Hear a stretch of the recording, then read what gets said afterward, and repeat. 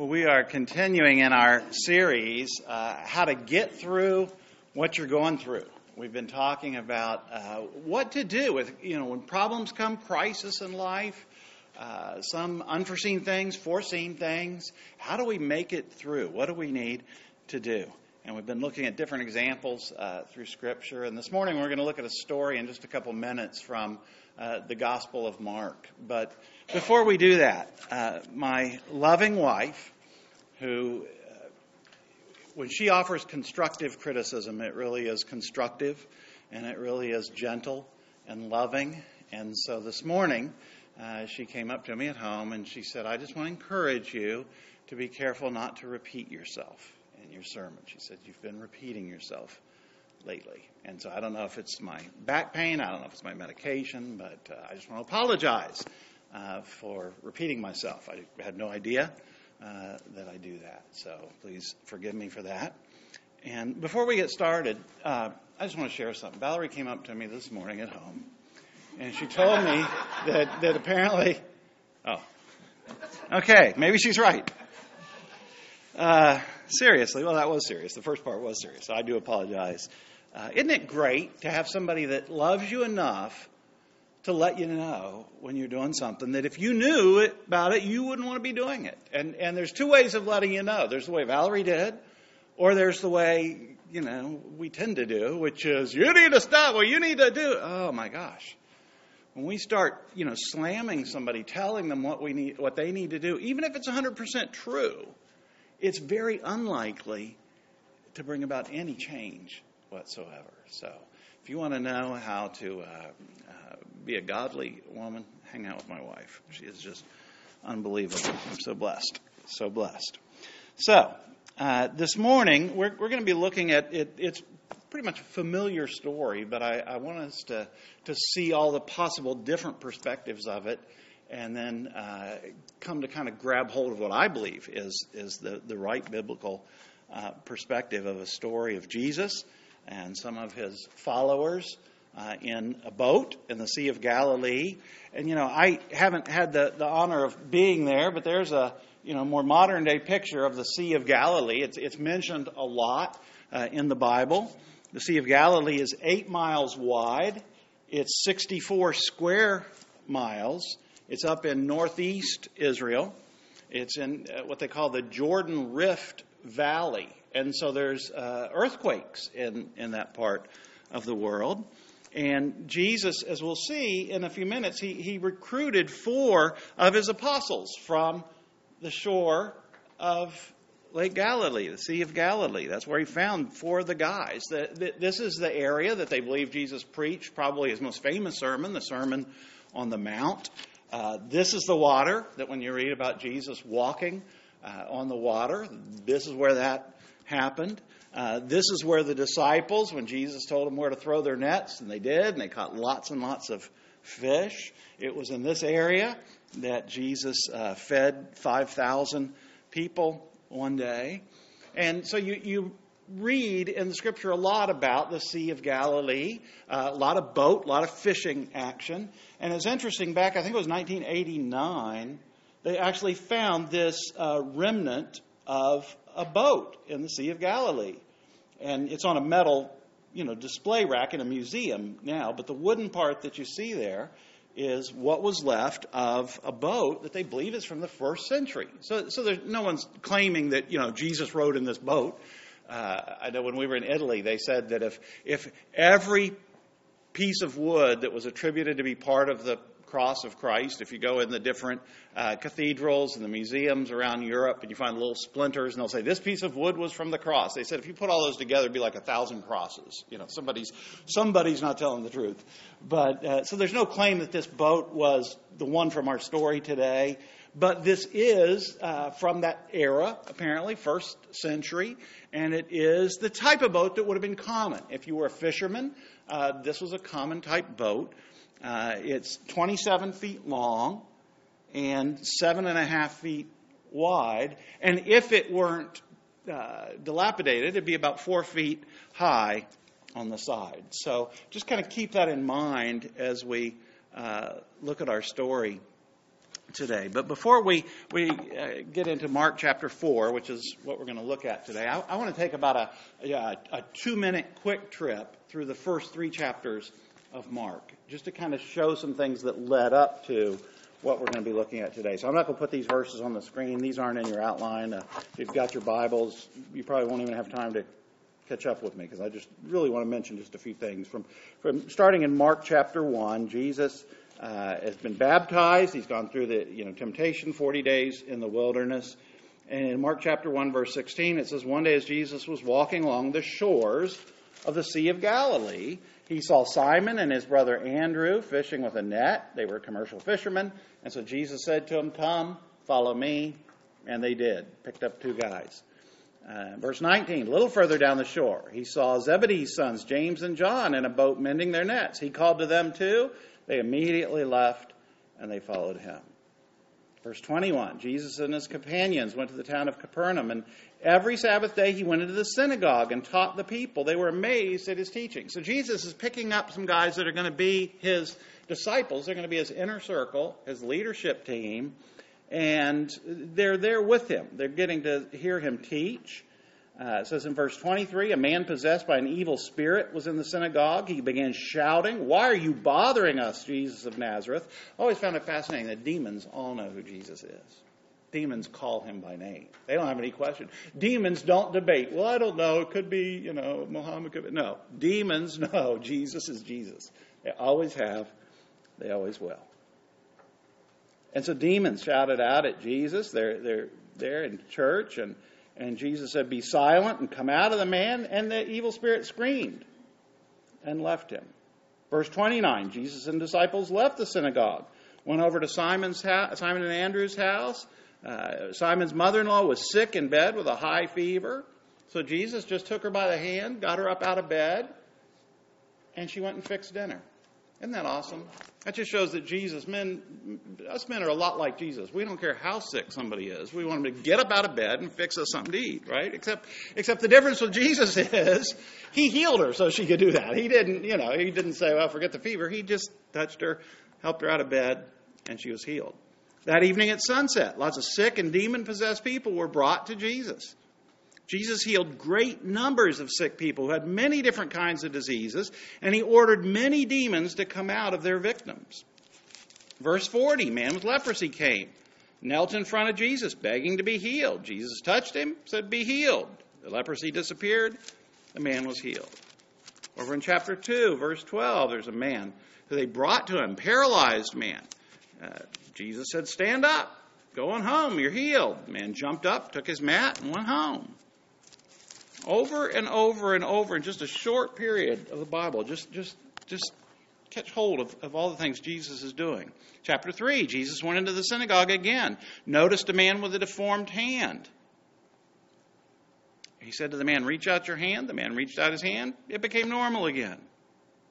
Verse 10, there had been many healings that day. Verse 11, whenever those possessed by evil spirits caught sight of him, they would fall down in front of him shrieking, you are the Son of God.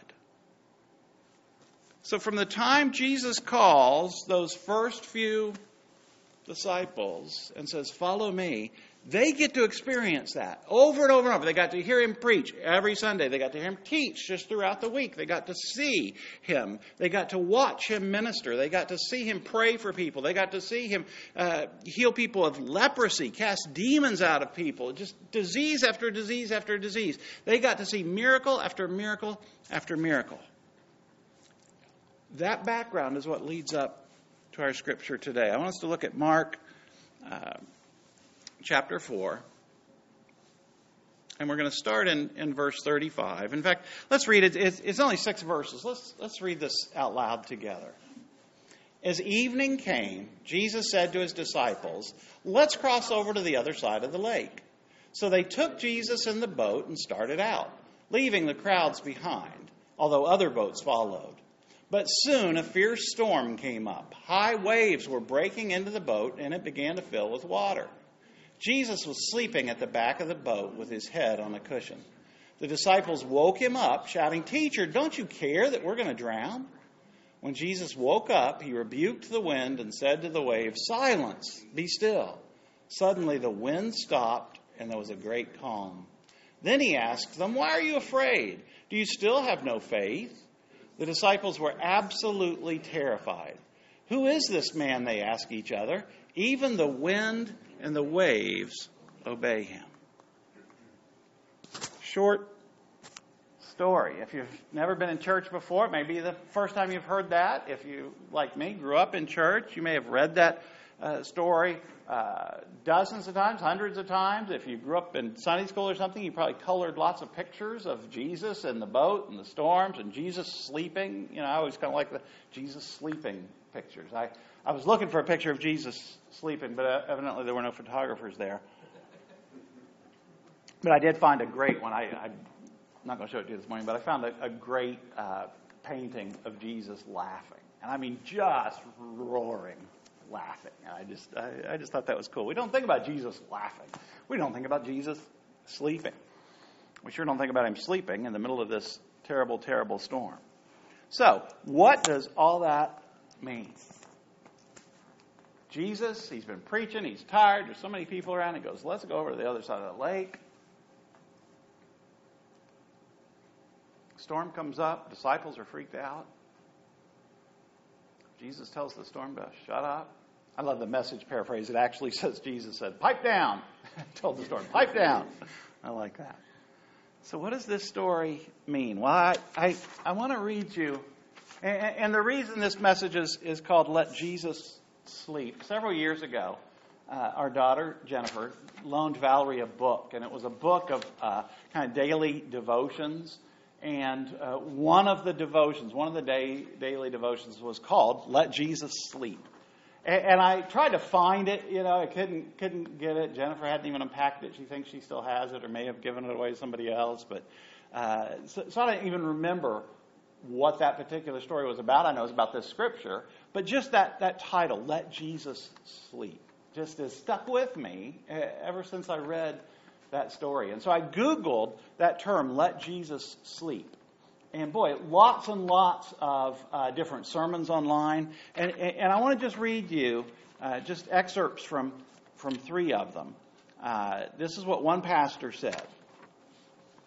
He said, "Don't let Jesus sleep. Wake him up so he can get your boat back on course."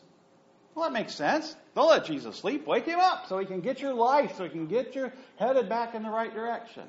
That kind of makes sense.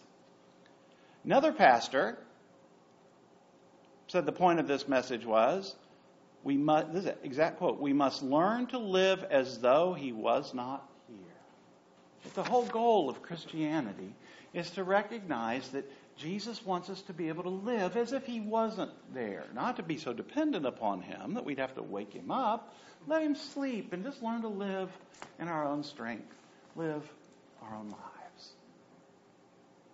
I try not to be real critical, especially of other churches and other things, but I'd just slap that guy. If I met that guy, I'd just slap him. How stupid is that? The point of Jesus is this scripture is so we can learn to just live without him. We can't live. The whole point of Christianity is we can't live without him. We need him, not just a little. We need all of him. Another, and this wasn't a sermon, but it was from a Christian writer. And he said, oftentimes in our lives we have storms, those troubles and worries. But there Jesus still sleeping inside of us, and the storm won't calm down. With little faith, nothing much we can do. But there was Jesus still sleeping. All we need is just wake him up inside of us and seek him for help. He is the calm of the storm in our life. Please, Christian, don't let Jesus sleep. He's there to help us. Recognize Jesus and he will help us. Let him. He's sleeping. He's sleeping. Wake him up. He's sleeping. Let him sleep. We don't need him anyway. We can do this on our own. I just read those and I thought, No. That's not it at all. That's not it at all. And so I want us to look now. We're just going to go through these verses kind of one at a time and see what I believe. The reason why this story is in God's Word, it's a living Word that still applies to us today. How can this story help us get through the things that we're going through, get through the storms that are going to come, how can this help us apply God's truth, apply our faith in Christ to our daily lives today? So let's go back through these verses. Let's start in verse 35 of Mark chapter 4. As evening came, Jesus said to his disciples, "Let's cross to the other side of the lake." Notice the word "let's." Jesus didn't say, "Hey guys, I'm going over to the other side of the lake. You guys hang out here. I just need a break. I need some quiet time, just some time alone with the Father. You guys stay here. I'm going over there." He didn't say that. Jesus didn't say, "Hey guys, why don't you go over there and I'll catch up with you later." He didn't say that. He said, "Let's go over. Let us go together." Together. That meant the entire group. That was his plan. That was his mission. And they could have and should have rested in that. When the storm came, they should have said, "Okay, we don't like the storm, but this is Jesus' plan. He's with us. He's going with us. We're going to make it to the other side because that's Jesus' mission." And Jesus fulfills his mission. See, when we read something in God's Word, we can rest assured it's true. When we read one of God's promises, we can rest assured it's true. God is not a liar. He always keeps his promises. His word is 100% true, 100% reliable. Even when we can't see it. Even when it doesn't seem like it. How many of you've ever been in a crisis and you know one of God's promises or lots of God's promises, but man, you're in the middle of a crisis and you start wondering, is that promise really true? Is God's word really true? It sure feels like he's left us. I know he said he would never leave us. I know he said he'd never abandon us. He said he'd never forsake us, but it sure seems like it. Have you ever felt that way? I think we all have. I think we all have. But we can rest assured God's word is true even when it doesn't seem like it. Even when it doesn't feel like it. Jesus said, "Let's go over." When Jesus says, "Let's do something," not you do something, let's do something, it's going to happen. When God instituted a plan to save us, to send his Son to save us, to die, to pay for our sins, to purchase our salvation, when he sent his Son on that mission was going to be accomplished. One out of the 12 guys that were supposed to be most intimately involved may have bailed out. That mission was still going to be accomplished. The guys who were supposed to be the key players might have lost faith. Peter might have denied him 3 times in the last day. All kinds of stuff might have happened. But that mission was going to be accomplished. Why? Because it was God's mission. God's mission, He loves to incorporate us in fulfilling His mission. He loves to use us. He loves to partner with us. He loves for the body of Christ to be used to fulfill His mission. But if you and I say, I'm not in anymore, God's mission is still going to be fulfilled because He's God. He's God, and nothing can deter Him. So Jesus said, "Let's go over to the other side of the lake." It meant they were going to get to the other side of the lake. It meant they weren't going down in the middle of the lake. It meant they weren't going to die in the lake because Jesus said, "Let's go to the other side." That meant we're going to get to the other side. Look at verse 36. So they took Jesus in the boat and they started out, leaving the crowds behind, although other boats followed. But soon a fierce storm came up. High waves were breaking into the boat and it began to fill with water. If this boat that they were in really was like the picture of the boat we looked at just a minute ago, the sides aren't very high. It wouldn't take much water. If you've ever been out, was it Friday? We were coming across the O'Galley Causeway. Oh my gosh, was the river rough. I mean, it was rough. They've just along the north bank of the O'Galley Causeway, they've just reinforced it. And they've just gone and put in a lot more, I don't know if it was sandbags or blocks or what they used all along there. And boy, they got it just in time because Friday, water was coming way up over that. I mean, it was really, really rough. If you were in a boat in the Indian River, and it's not a big river, you can walk across most of it. But if you've ever been on a boat there and the waves just get to be a couple feet, it feels scary. It feels in. The lower the sides of the boat, the scarier it is. And so if that boat really did look like that one that we saw a picture of, that'd be scary. It wouldn't take much of a storm to start being scary. And this was a fierce storm. High waves were breaking into the boat, and it began to fill with water. I'm pretty sure they didn't have any kind of pumps to start pumping the water out with. If they did, it was, pump. It wasn't anything electric. It wasn't, and so the water is coming in, and not just coming in, it began to fill with water. Here's a fact of life. Life has storms. Life has fierce storms. Every one of us has either gone through fierce storms, we're going through fierce storms right now, or we're going to go through fierce storms in the future. We're going to. Life has fierce storms. For some reason, lots of Christians think we're either exempt from storms. Well, because I put my faith in God, because I'm following Jesus, because I'm serving Jesus, shouldn't be any storms in my life. I don't know where we get that. You can't read the Bible. You can't read the story of Jesus and think there's no storms. His whole life was a storm. You can't read about any of his followers and think, there should be no storms.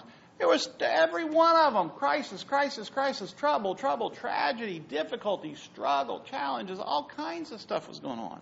But for some reason, a lot of Christians think we should be exempt from storms. Or if we face storms, they should just be little problems, just little trials, little things. No, fierce storm. This was a fierce storm. Being a Christian doesn't mean we won't face storms. It doesn't mean we won't face fierce storms. But what it does mean, and it meant the same thing for these guys that it means for us.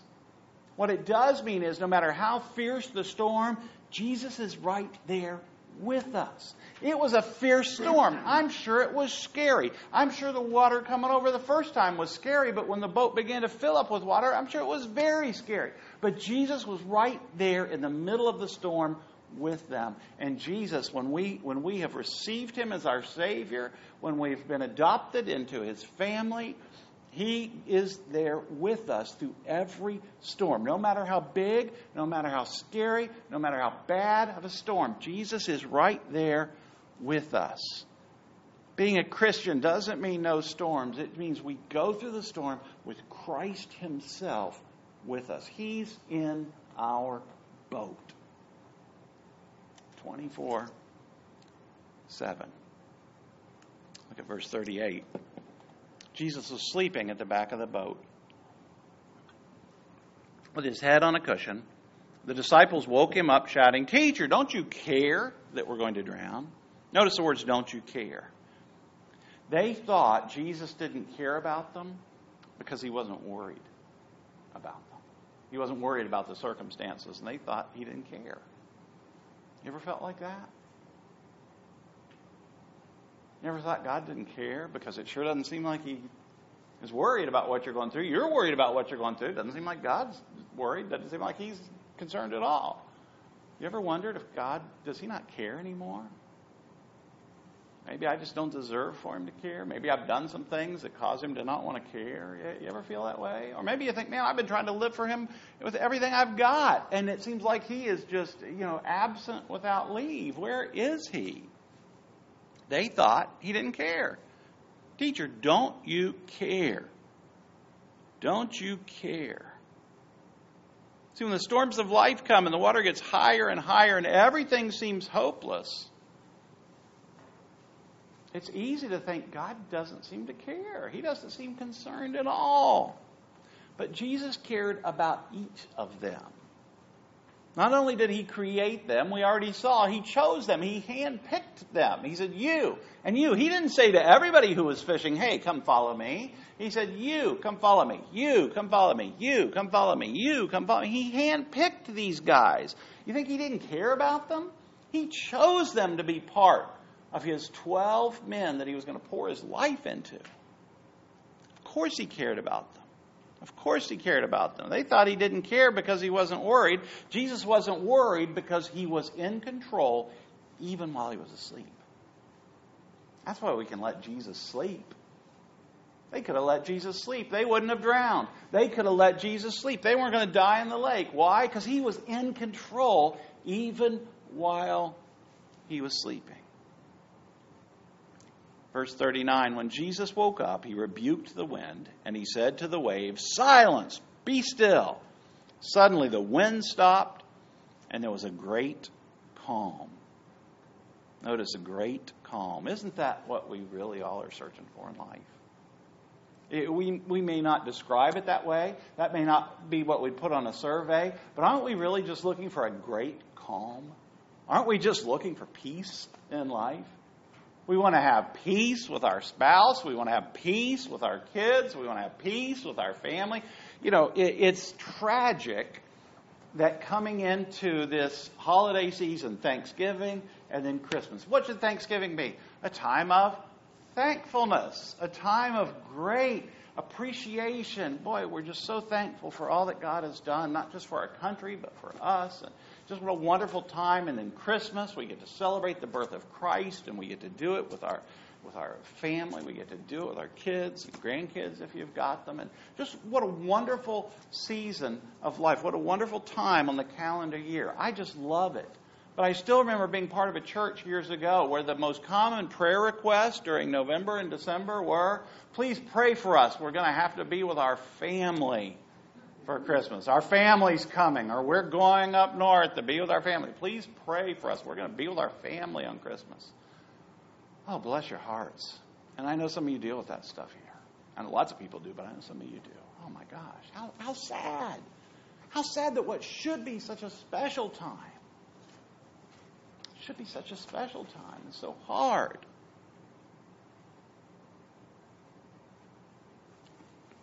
You know what people want at Christmas? A great calm. They just want a calm Christmas. They don't want to be freaked out in the stores with the long lines shopping. They don't want to be freaked out over whether Johnny likes the toy or not. They don't want to be freaked out whether their gift is enough for somebody or if they're offended because they didn't get more. We just want a great calm. We just want peace. We want to have peace and quiet. Not anything boring, but peace and quiet. That's what they wanted. The disciples weren't calm because of their circumstances. Jesus was calm despite the circumstances. But isn't it interesting, if the disciples had kept their eyes on Jesus, they could have been calm despite the circumstances. They could have looked and said, okay, he's in charge, he's not worried, then I guess I don't need to be worried. Valerie and I, 13 years ago, got to stay on a little island in the Bahamas and rented this house for a week. And it was an old house built in the 1800s. And it was little, and it was wood, and there was nothing fancy at all about it. And that entire week, there was nor'easters, like 40-mile-an-hour winds. And we're on a little island out in the middle of the ocean, 40-mile-an-hour winds all week long. And I mean, it howled through that little old wood house. It howled. And we're like, is this house going to make it? You know, we just kind of wanted calm. We wanted the wind to die down. This is kind of scary. And then Valerie said it hit her. She goes, you know, this house was built when Abraham Lincoln was president. And it's still here. It's still here. I asked Larry last night, God bless him, you want to see a sermon illustration in action? And I'm not trying to promote a bunch of good stuff for me, but you know, a few weeks ago we talked about somebody in crisis, somebody has a problem. Don't say, let me know if there's anything I can do to help you. Go help them. Go help them. And Larry said, hey, I'm there for you. Valerie said, here's what we need. We got light bulbs we can't reach.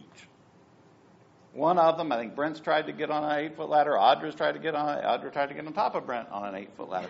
Our son-in-law, who's 6'4", he said, I can do it. I can reach anything. He's on top of the ladder. Nobody can get this. I've broken 2 of the things you buy at Home Depot, the poles with the suction cup. I've broken 2 of those. Nobody could do it. Larry's got a 12-foot ladder. Now, he is a professional licensed general contractor, so his services do come at a fee for the rest of you. But for us, he chose to be a blessing and know that we couldn't do that. And he came and replaced our light bulbs in our ceiling last night. And that was such a huge, huge blessing.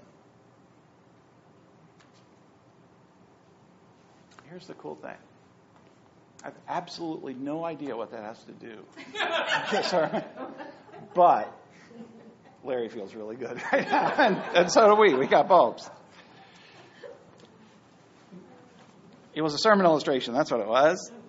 If the disciples had kept their eyes on Jesus, they would have seen Jesus isn't worried. Jesus isn't worried.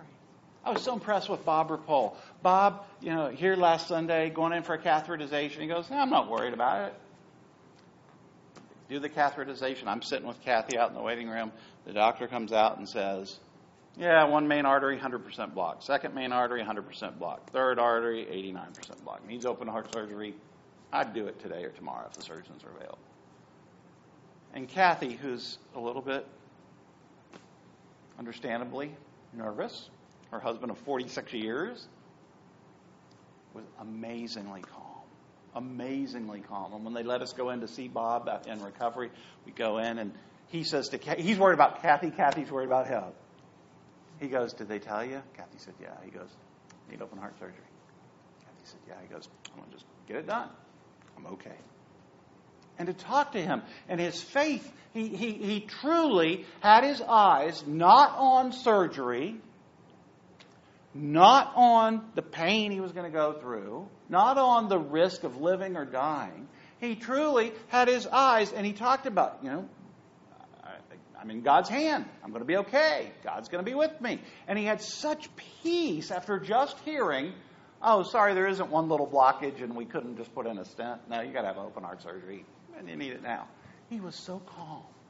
And it was so cool to see somebody keeping their eyes on God, who wasn't freaking out at the report from the doctor, instead of keeping his eyes on the circumstances. Just to see that living illustration.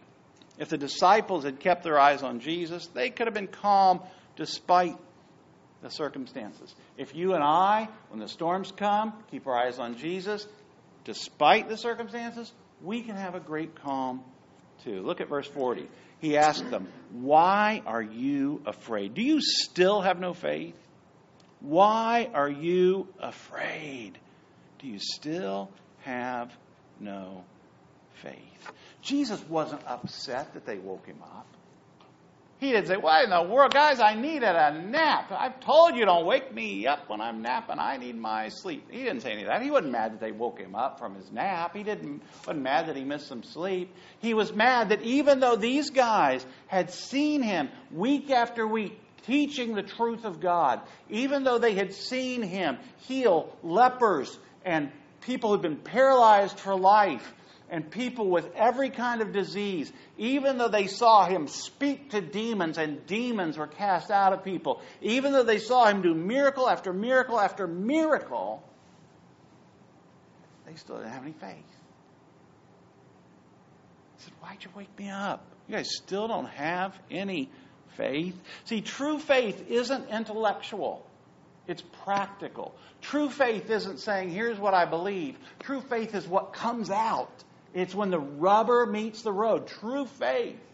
True faith is what do we really do when times are hard. It's easy to talk spiritual things when life is good. It's easy to talk about how great God is and how much you love Him. And it's easy to talk about faith when things are good.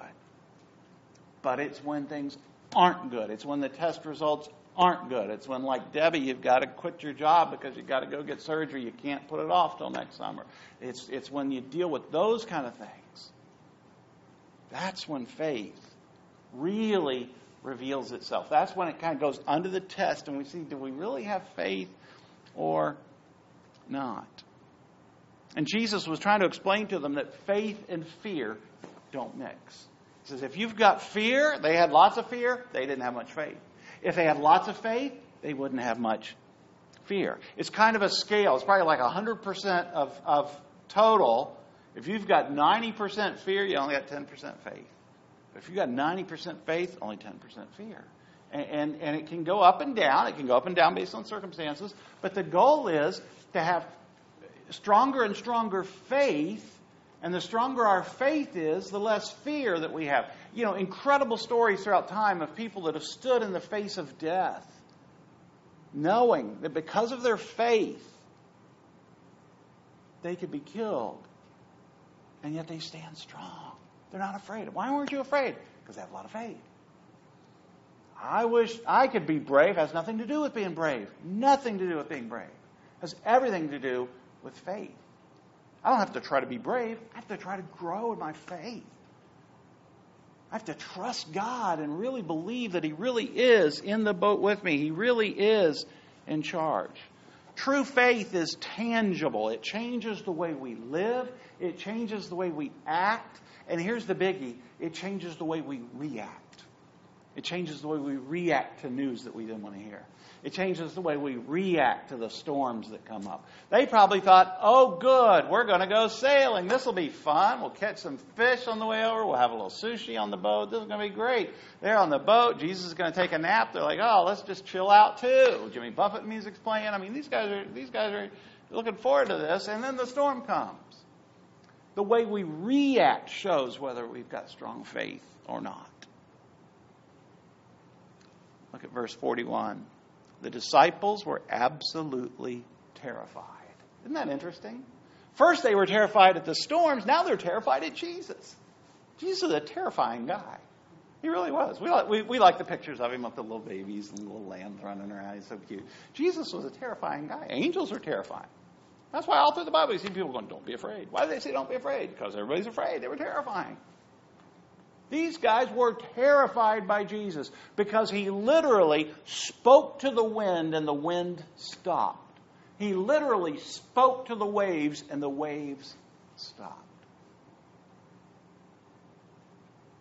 And then notice their question, who is this man?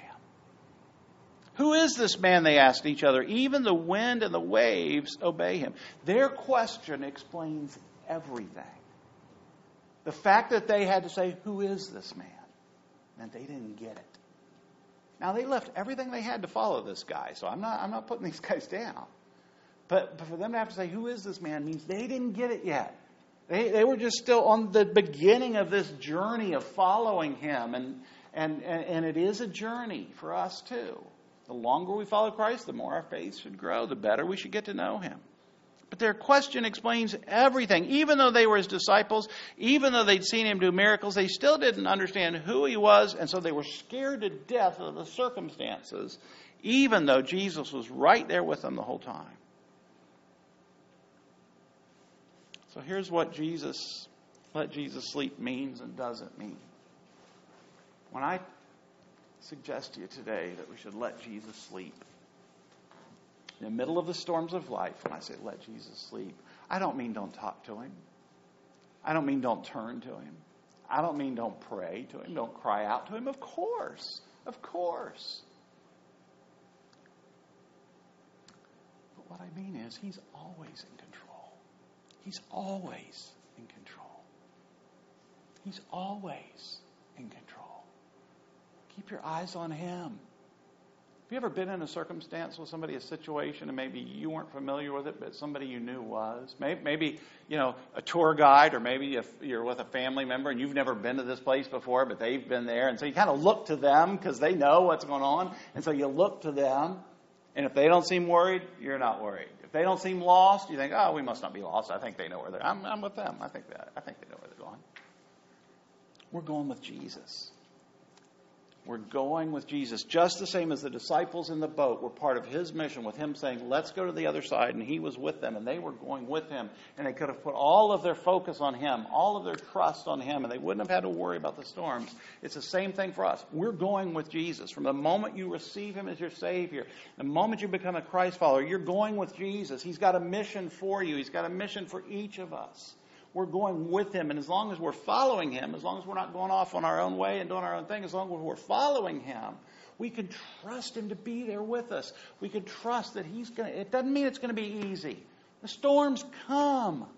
Bad storms come. They can cause damage. But he will be right there with us. We don't ever have to freak out because he's not. He's not freaking out.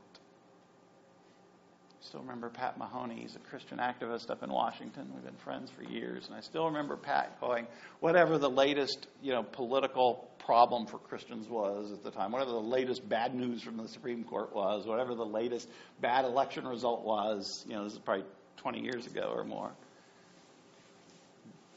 I still remember Pat saying, God is not sitting on the throne of heaven going, what am I going to do? Look who just got elected.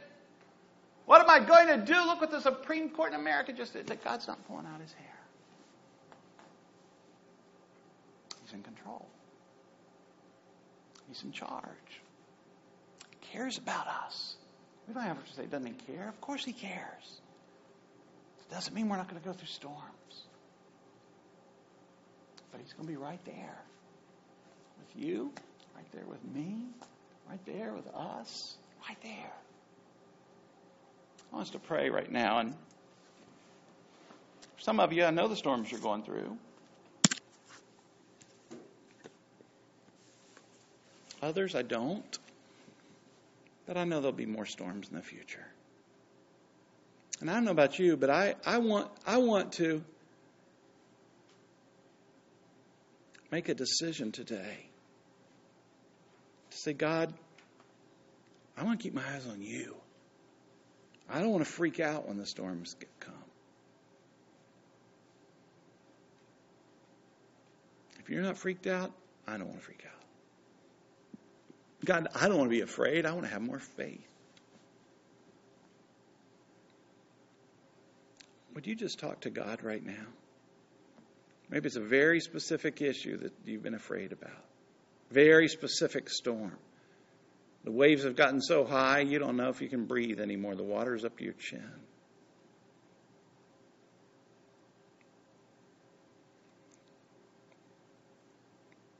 Would you just ask God right now? Say, God, I don't want to be afraid. I'm scared to death, but I don't want to be. I'd rather be filled with faith than fear. God, would you strengthen my faith? Right now, God, would you strengthen my faith? Right now, God, would you begin building my faith, that I would learn to trust you more and more and more.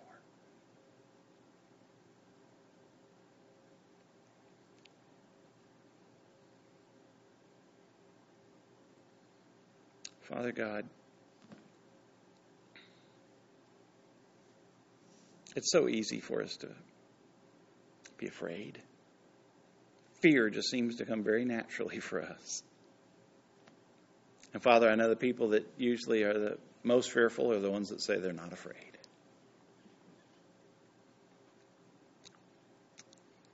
God, we don't want to do what comes natural. We want to do what pleases you. Grow our faith, Father. Strengthen our faith, Father. Help us, God, to quit looking at the storm and to keep looking at you. To keep trusting you. To keep following you.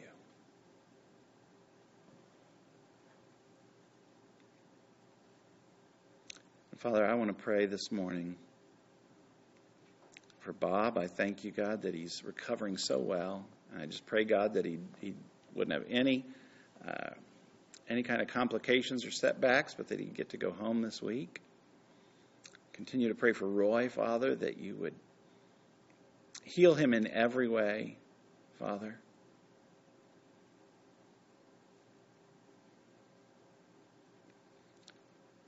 Father, I pray for Debbie as she's arranging her surgery.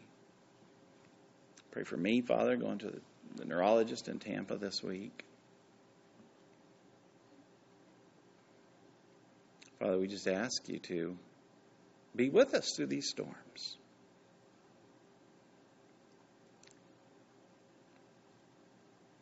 In Jesus' name, amen.